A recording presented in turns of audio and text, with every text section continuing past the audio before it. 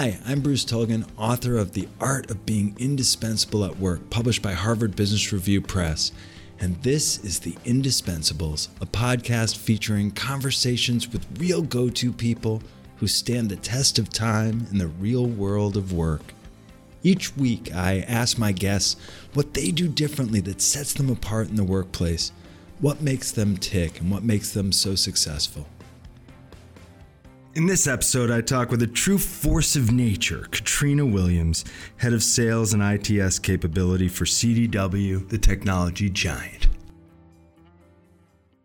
Welcome to The Indispensables. I'm Bruce Tolgan. Today I have Katrina Williams, the head of sales and ITS capability for CDW, a zillion-dollar provider of technology solutions to business, government, education, healthcare. CDW is an amazing company. I've had the tremendous privilege of working with them. And Katrina is one of the most important people in that organization. And I am so pleased to have you on The Indispensables. Katrina, welcome. Thank you so much, Bruce. Your introduction, far too kind, but I love being here with you today. I'm super excited to have this conversation with you and be a part of the Indispensables. So thank you. I've been working now with CDW for long enough that I have watched you skyrocket up the chain of command, and every step of the way, I'm always asking people, well, tell me about some of these people in the room. I always say, the indispensables are the ones who make it on everybody's list. And, you are one of the first names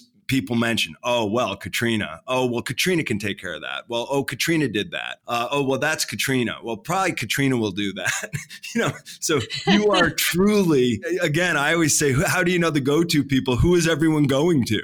It's so flattering to hear. And I'm just so glad that so many people see me that way, because it's something that I really strive to be for everybody. And I think we'll be able to have some great conversation about that today and why that's really my approach and something that I hope all of our coworkers are able to always know that Katrina is somebody that they can come to. What's your story? How does somebody get to be Katrina Williams? Yeah, I don't know that everybody would want to be Katrina Williams, right? But, Bruce, I think not unlike many others I've heard tell their leadership story, mine really started as a child. Those formative years that really help you to become the human and the adult that you are, no different for me as well. And those formative years are the great times and the great memories and the great experiences you've had. And they're also the challenges that make you who you are. As a child, came from very, very humble beginnings, parents who were working multiple jobs to keep a roof over our head and food on the table. One of the things they always kept in front of my sister and I was take advantage of every opportunity that's put in front of you. You take advantage of the educational opportunity. You take advantage of the experience that you've never had before, because they wanted us to have access to things they didn't. So it was about taking advantage of those opportunities, really valuing your education. With valuing the education, I will tell you, I was an average at best student. But I can only assume you were doing lots of extracurricular activities. Oh, I was super involved. You know that. And that's where the leadership piece of it really comes in. I was an average at best student, but I tried really hard. I worked really hard. And it was one of those things that could never really understand why I was an average at best student. And we'll talk about how that loops back later on in my leadership story. But I was involved. And I learned early on that I really got a lot of energy from leadership type roles. And that started with something as simple as maybe contributing to the school newspaper and then wanting to get more involved there, being a part of student government, seeking then the elected position within your student government, from the captain of the cheerleading squad to organizing toy drives for the holidays for children in our community who otherwise might not receive gifts. So those were the types of things that gave me so much energy. I was really fortunate to recognize that energy I got from that early on. And so it's always been that spirit of making sure I'm personally seizing all the opportunities, but also making sure that those are tied somehow to giving back. when you look at leadership, you need to get your energy and your passion and be driven by making sure you're taking advantage of those opportunities, but those opportunities have to give something back. And you're one of those people, like, you put yourself through college and got yourself an MBA and you were working the whole time. And one of the things I think of sometimes because sometimes people will say to me, oh, I was a clown when I was young, but then I learned. What do you do if you're not born with that? Or were you born with that? Or did your parents drill that into you? Or like either you have it or you don't? What do you think about that? I think everybody has it. I think it's a matter of finding the passion. What is it that sparks that in you? Everybody has something. It's just a matter of if you're willing to take risks and chances on something, to try something new, and you might find your spark and your passion there. I have a feeling that if I popped you onto the back of a sanitation truck, within like 6 to 12 months, you'd be running the sanitation department. Well, you know what? It's so funny you say that because I remember the first time that I volunteered for the PTO when my oldest was newly in elementary school. And my husband said, you're going to be running that soon, right? And I can tell you that I am on my third run as PTO president. So you're spot on, Bruce. And that's something that people have told me. And it's about, though, coming back to that. Why are you going to do something? Like if you're going to do something, it's worth doing it really well. If that's what it is, I'm going to do it really well. And I'm in it to help other people and the organization I'm there to serve to really accomplish their potential. Right. And I know that's true of you. And one of the things I when I was preparing for this interview, because I was thinking, like, Katrina's a different cat. I'm fond of saying, oh, you don't have to be a natural leader. You can learn and get better at leadership. Some people are. I think you are one of those. I always say you don't have to be that person who can light the fire in someone else's belly, infect them with your enthusiasm, always show up. But some people do that. And so what can people learn from being that? Because they can't make themselves a natural leader, but they can imitate. I think at the end of the day, if you can't find alignment, again, it goes back to that passion for me. I mean, find what you care about. Find what you're willing to take risks for and align your professional career with that. Unless you're able to do that, I don't know how you can bring 110% every day. And if you can't find the fire in the belly yourself, how are you going to help somebody else find it?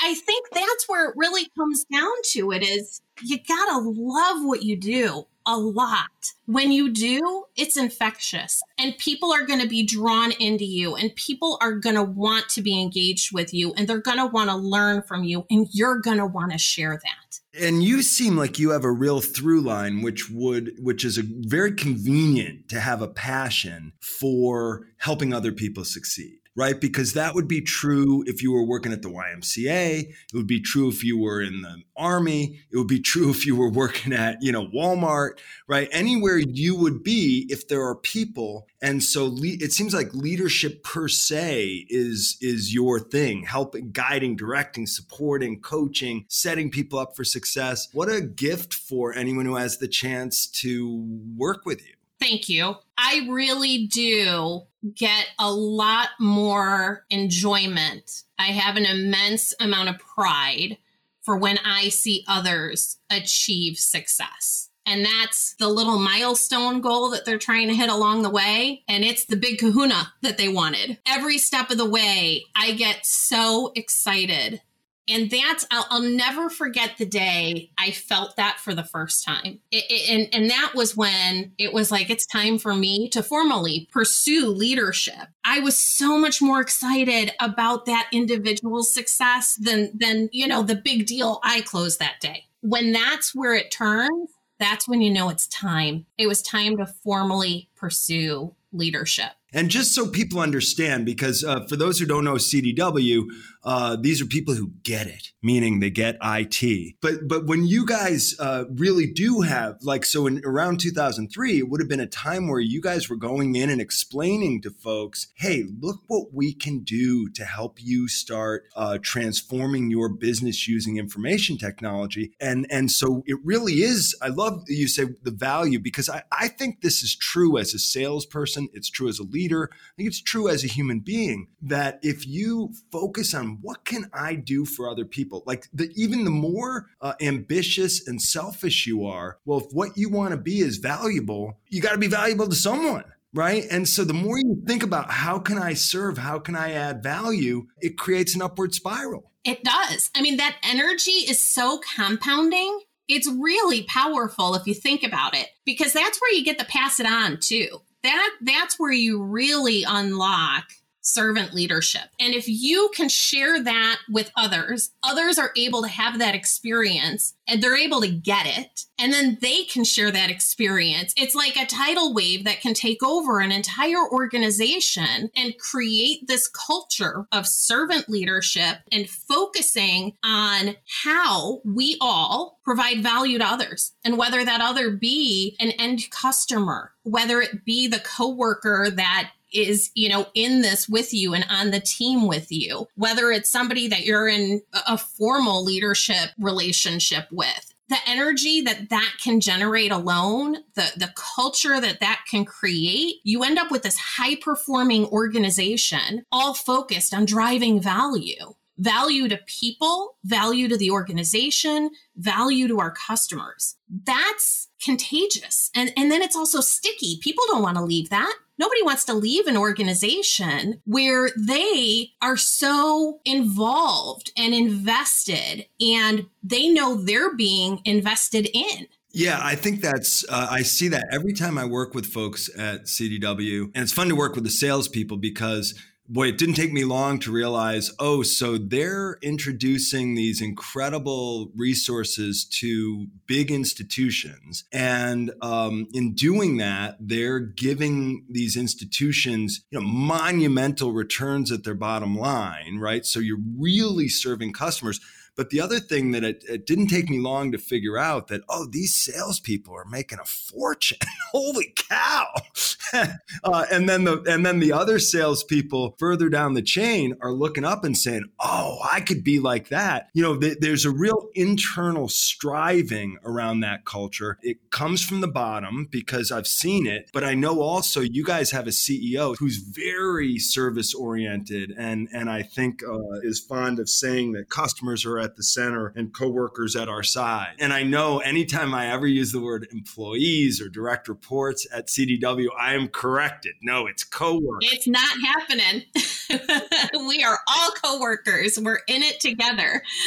It's a pretty special place and it's a pretty special culture. And that permeates through the entire organization. And when we say coworker, we really mean it. We are in this together. And whether you are the CEO or someone who is a new hire into the organization, you are there for a reason. We saw something in you that made us want you to be a part of the team. You are there to be a part of our strategy. You've got a role. And as leaders, we take pretty seriously that everybody understand what their role is in that vision. And I think that's something that's oftentimes missed. How often do people hire new coworkers to join their team? And I say to leaders all the time, have you told those coworkers why you hired them? Do they know what you saw in them that made you say, I want you to be a part of this team? That is a beautiful point. Let me underline that. When you hire someone, do you tell them, here's what I saw in you? That is so great. I love that. It's funny, we're looking a lot at people who turn over in the first 2 years of a job. And one of the first thing they say is, they told me it was going to be XYZ and it turned out to be nothing like XYZ, right? So they have buyer's remorse. But the second reason is their onboarding experience. I love that. That's beautiful. I've never heard someone say that. And as Dale Carnegie would say, it gives them something to live up to. Well, and they know they're not assuming what value the leader thinks they bring to the team. They actually know, and it helps them find their place. Maybe it was the team was missing expertise in XYZ, and you had that. Man, we want you to share that with others too. And that engages people differently. Like you're saying, right at the beginning part of their career, engage them. Help them see how they play into the bigger picture. Help them understand why we think it's important that they're here. And that is a piece of onboarding that every manager in any organization can latch on to that. So what happens, I know, you've been around this organization for 22 years. What happens when somebody disappoints? How do you deal with that? You must have run across people who are having a bad day or a bad week or a bad year. What's your approach to that? My approach to it starts before the person ever has the bad day. I'm a firm believer, and I think this is another part of our culture that's just really cool. You can't go up to somebody on a day that they've had a bad day and try to have a really open two-way conversation about it if you haven't done your work beforehand to build a meaningful relationship that is grounded in mutual respect. One where the coworker knows if you have feedback for them that's maybe a little bit more difficult to hear, you're delivering that feedback from a place of care. And you can't get there unless you do your work on the front side with everybody to create that environment of psychological safety where people can look at these as opportunities to learn and grow instead of punishments. Yeah, right. So first and foremost, you're building trust and confidence. You're making a connection around the work, but also you're making expectations clear so that if you come back and say, hey, you didn't do this, and they say, well, you didn't make it clear. Or, hey, you didn't do this right. And they say, well, you don't have all the facts. And then to be a leader who's like, wow, I don't have all the facts. Maybe I didn't make it clear. That conversation is not going to be a good conversation. And maybe, and I think this is a really dangerous point too, if you don't have that trust, you don't have the confidence, you don't have everybody understanding that we're in this for success together and that you personally have care and concern for the coworker, how do you create an environment where that coworker says to you, actually, Katrina, you didn't make the expectations clear to me. What would have been helpful is if I knew more about that up front. They're never going to say that. You're going to get a, okay, boss, and somebody's going to walk away. But nobody grows in that situation. So it's also about creating the environment where the coworkers can say that to you and say, I needed something different from you in that moment. Yeah, and to know each other well enough to know, is that person pushing back? Is that person trying to hide? Or is that, no, that's authentic? Like, whoa, I got to look at myself as a leader here. And leadership really matters. I mean, if leadership doesn't matter, then this is all window dressing. But if you believe that, no, leadership matters and leadership is a profound responsibility, then leaders want to get better at leading. But okay, but let me take it a step further. What about when you do make it clear? You make it clear every 5 minutes. And then, how do you deal with that frustration when somebody's just not picking up what you're putting down? The interesting part is you have it happen plenty of times, but it's always a little bit different as to why it happened. You can't hide out. We all still have a job to do. We have to help the coworker understand why. Why maybe are they not meeting the expectations that have been made clear? Let's go on this explorative journey together to talk about, we met on XYZ date and we did discuss this and it was followed up with an email stating the expectations. If they were unclear, why didn't you ask? Because again, we've done our work beforehand to create an environment where that's welcome on the team and it's encouraged on the team to seek clarity and to ask questions. Why didn't you? Yeah, I think that's a great answer because it really illustrates how much doesn't happen in the crucial conversation. The work doesn't happen in the confrontation. The work happens in knowing as a leader, you're dotting your I's, you're crossing your T's, you're doing everything you can to set the person up for success. It's interesting. Some managers will say to me, the hardest thing for them is telling somebody when they haven't met expectations. And I am always thinking to myself, I bet you didn't make them clear. Because if you make them clear, then it's not hard. And the other person is much less likely to say this is unfair. They're much more likely to, there's nowhere to go. You've been holding my hand every step of the way. What else am I supposed to do? Right? What else are you supposed to do? You can't hide out. And if you do that, you make it really uncomfortable for the people that do want to hide out.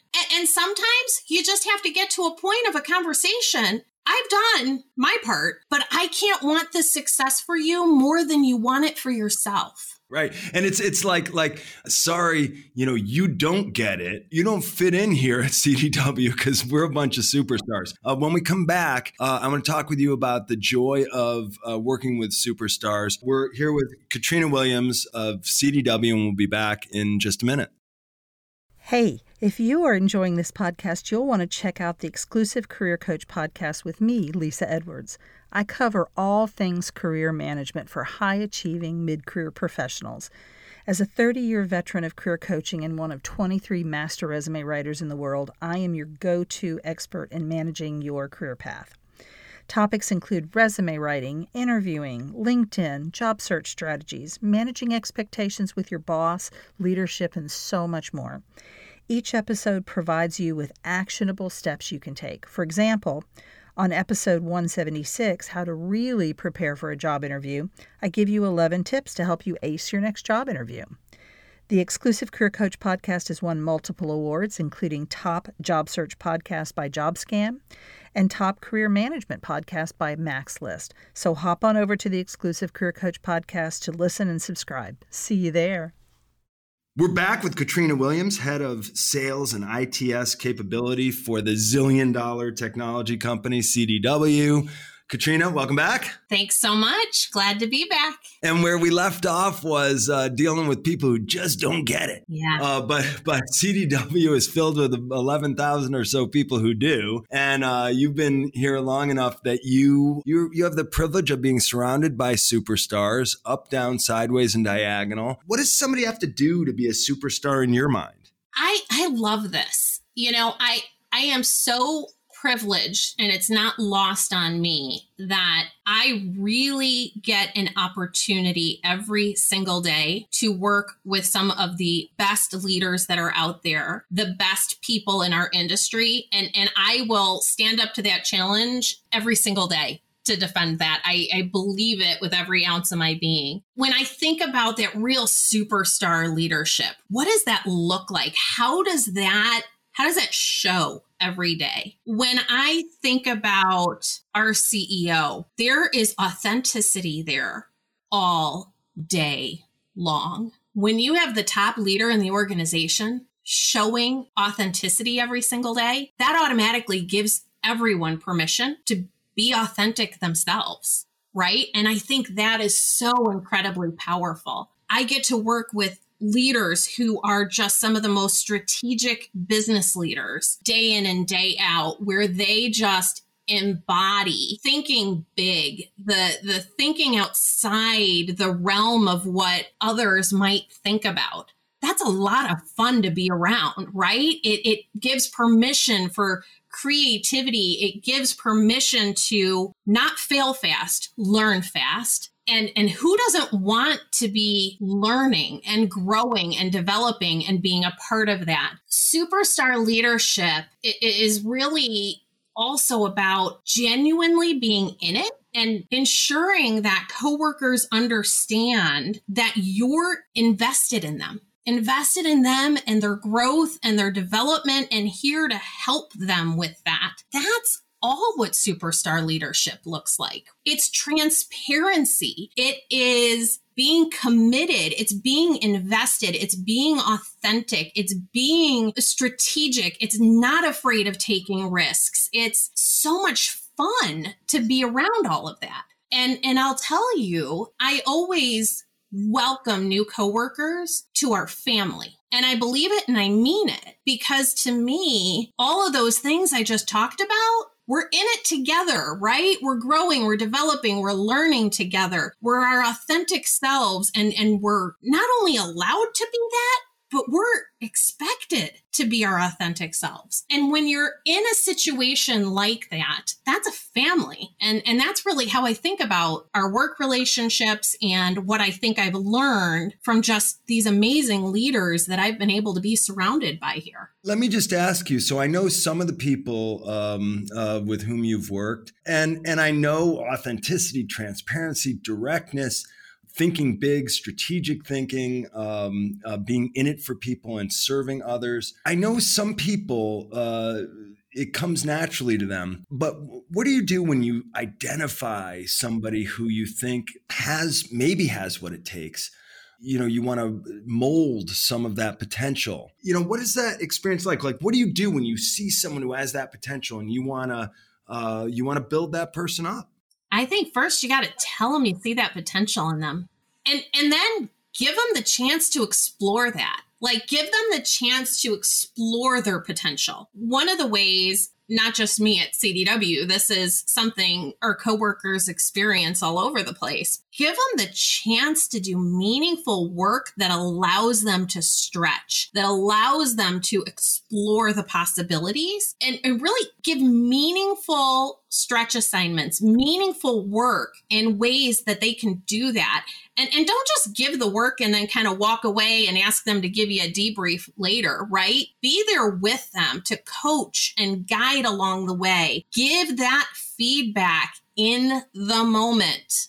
Here's what went really well. Here's what you could do differently next time. Here's how you can go and learn more about that. Give that feedback in the meantime, right when you're there riding along with them. Be that encouragement every step of the way. It's not always going to be rainbows and sunshine, right? When you're going through these projects, they're meant to be learning experiences, right? And we all know, again, it's not fail fast, it's learn fast. Some people are going to fail, but if you help them along the way, maybe they're about to fail. You can instead say, hey, you were about to fail. Why don't you learn here instead? And let's walk around this ditch rather than stumble into it. Absolutely, right? And I always like to say fail, first attempt in learning. So let's learn from that. What are we going to do differently next time?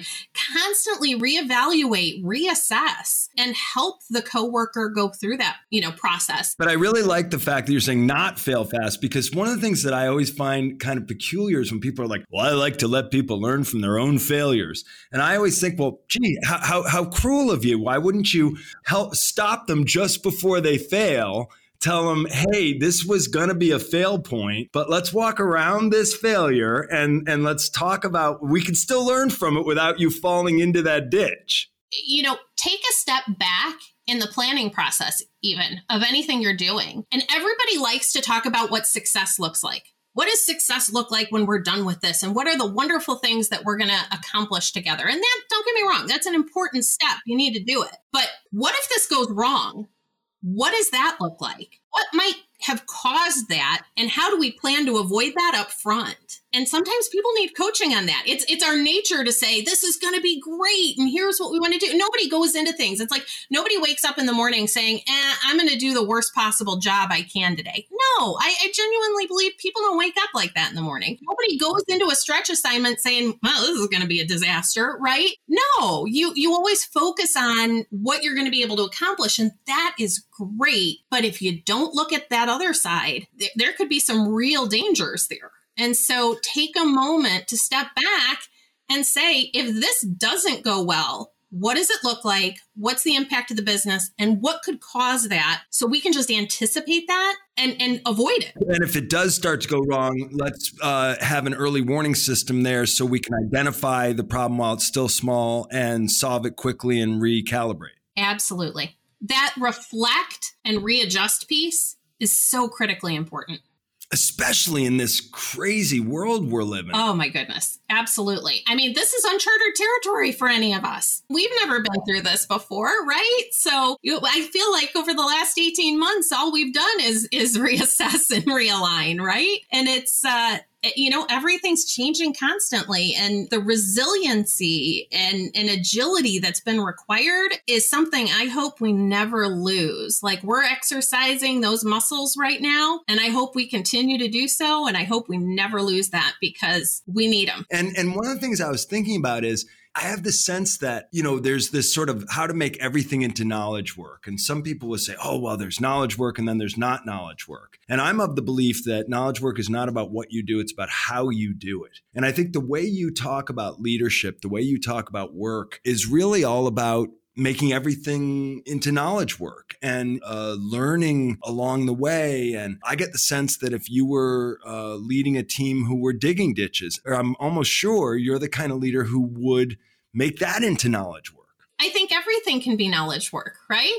Because you don't want me out there digging that ditch, because I assure you, I wouldn't do it the right way. I'd like to learn how to. Teach me help me understand the how and the why behind that how. It's actually that component of the how is what really first attracted me to CDW. It wasn't just the what we did at the time and what we've grown and evolved into today, but it was the how we did it that I believed in so much, where I knew this was the place for me. I actually put all of my eggs in one basket and only applied at CDW. I did not apply anywhere else. And you'll hear this story from a lot of my coworkers as well, that when you really learn more about the organization, there was just this true commitment to an alignment of values and what was important, and the fact that it's not just the what, but it's the how. And what's kept me here for 22 years is the fact that we live that every single day. I think sales is one of the most powerful learning jobs. Like salespeople, people who learn to be really good at sales, the skills they learn are so transferable. There's so much more to it. I think first, it's this idea of mission driven. Are we rocket scientists? No. We brain surgeons? No. But you know what? We help those rocket scientists do what they need to do.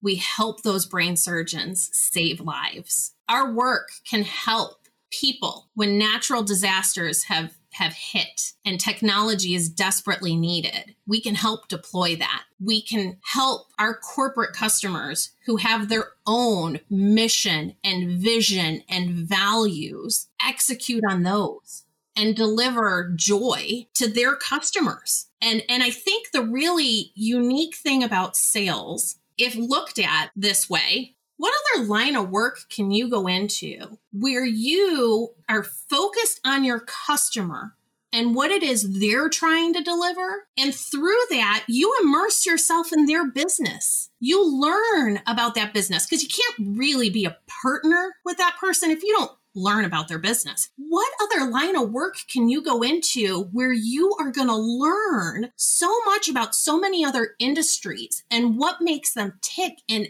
what is it that they're trying to deliver, and how do they see their future and the vision? And, I challenge somebody to find another area of work where they really get to learn about this through so many different industries and just get a better perspective, honestly, of the world and how the world functions, right? Just by learning so much. So you do. I mean, we're in it for our customers. Customers are in the center of everything we do. And our coworkers are at our sides to help us deliver on that. By the way, I think that's especially true at CDW because what you sell is the technology infrastructure, everybody needs now. I also have this sense that even if you're selling Girl Scout cookies, either you're focused on, I need to get that money for the trip to, the Girl Scout trip, or you're in it because you're like, this is your chance to get your Girl Scout cookies this year. Knock, knock, knock. If you don't buy them from me, you're not going to get Girl Scout cookies this year. I know you want your Girl Scout cookie. When you can focus on what it is for the customer, there's something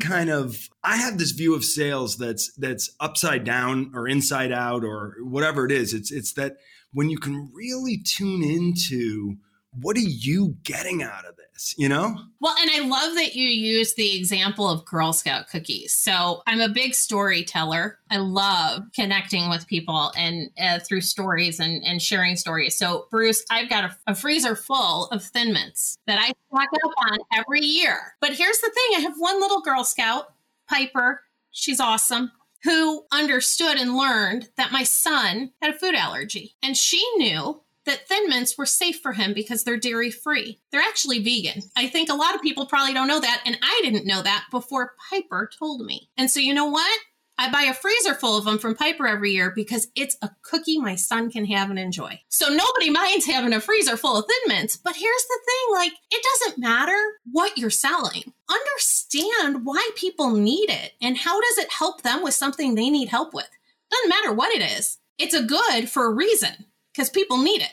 Why do they need it? And how can you connect with those people to understand why they need it? And how do you help them based upon that? I mean, I think it makes you a better person when you just focus on what do you have to offer other people. And if you're in sales, the only difference is, sorry, we can't put a whole technology infrastructure into your business for free because that's what we do for a living. and so this is a good dovetail with the skill set, right? Because if you learn to be good at selling, this is something that will make you valuable anywhere you go. It's funny you say that because I had a friend of mine once say, I could never be in sales. So seek to understand. Tell me why.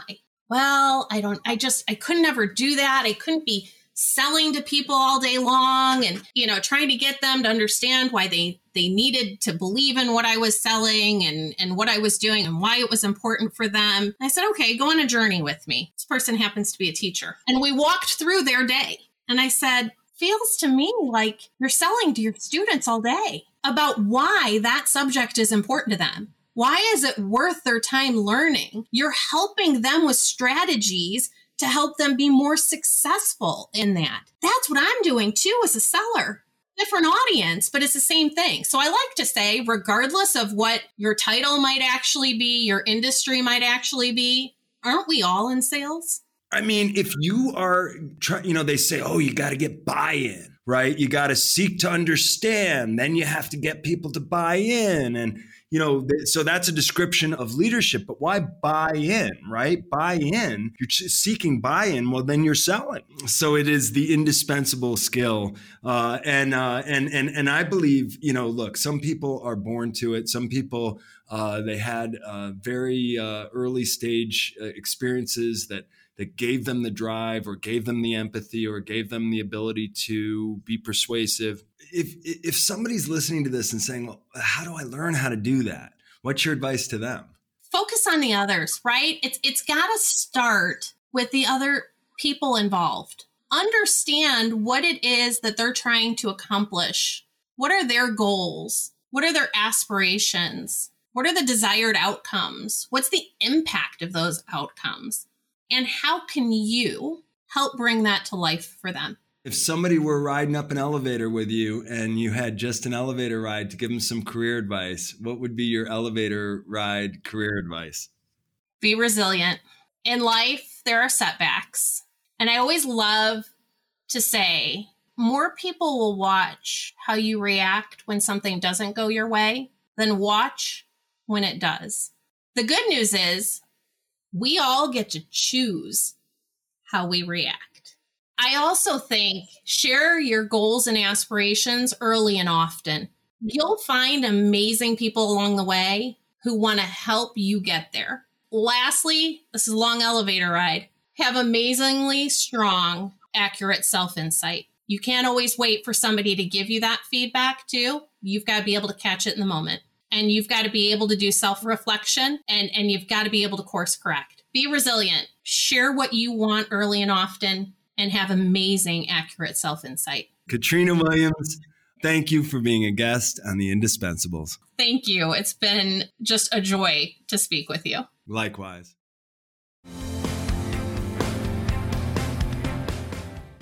If you like this episode, please subscribe and leave us a review. You can also follow us on Twitter at @goto_podcast. That's at @goto_podcast. Learn more about go-toism in my new book, The Art of Being Indispensable at Work, available now from Harvard Business Review Press, wherever books are sold. And you can learn more about our work at Rainmaker Thinking by visiting us at rainmakerthinking.com.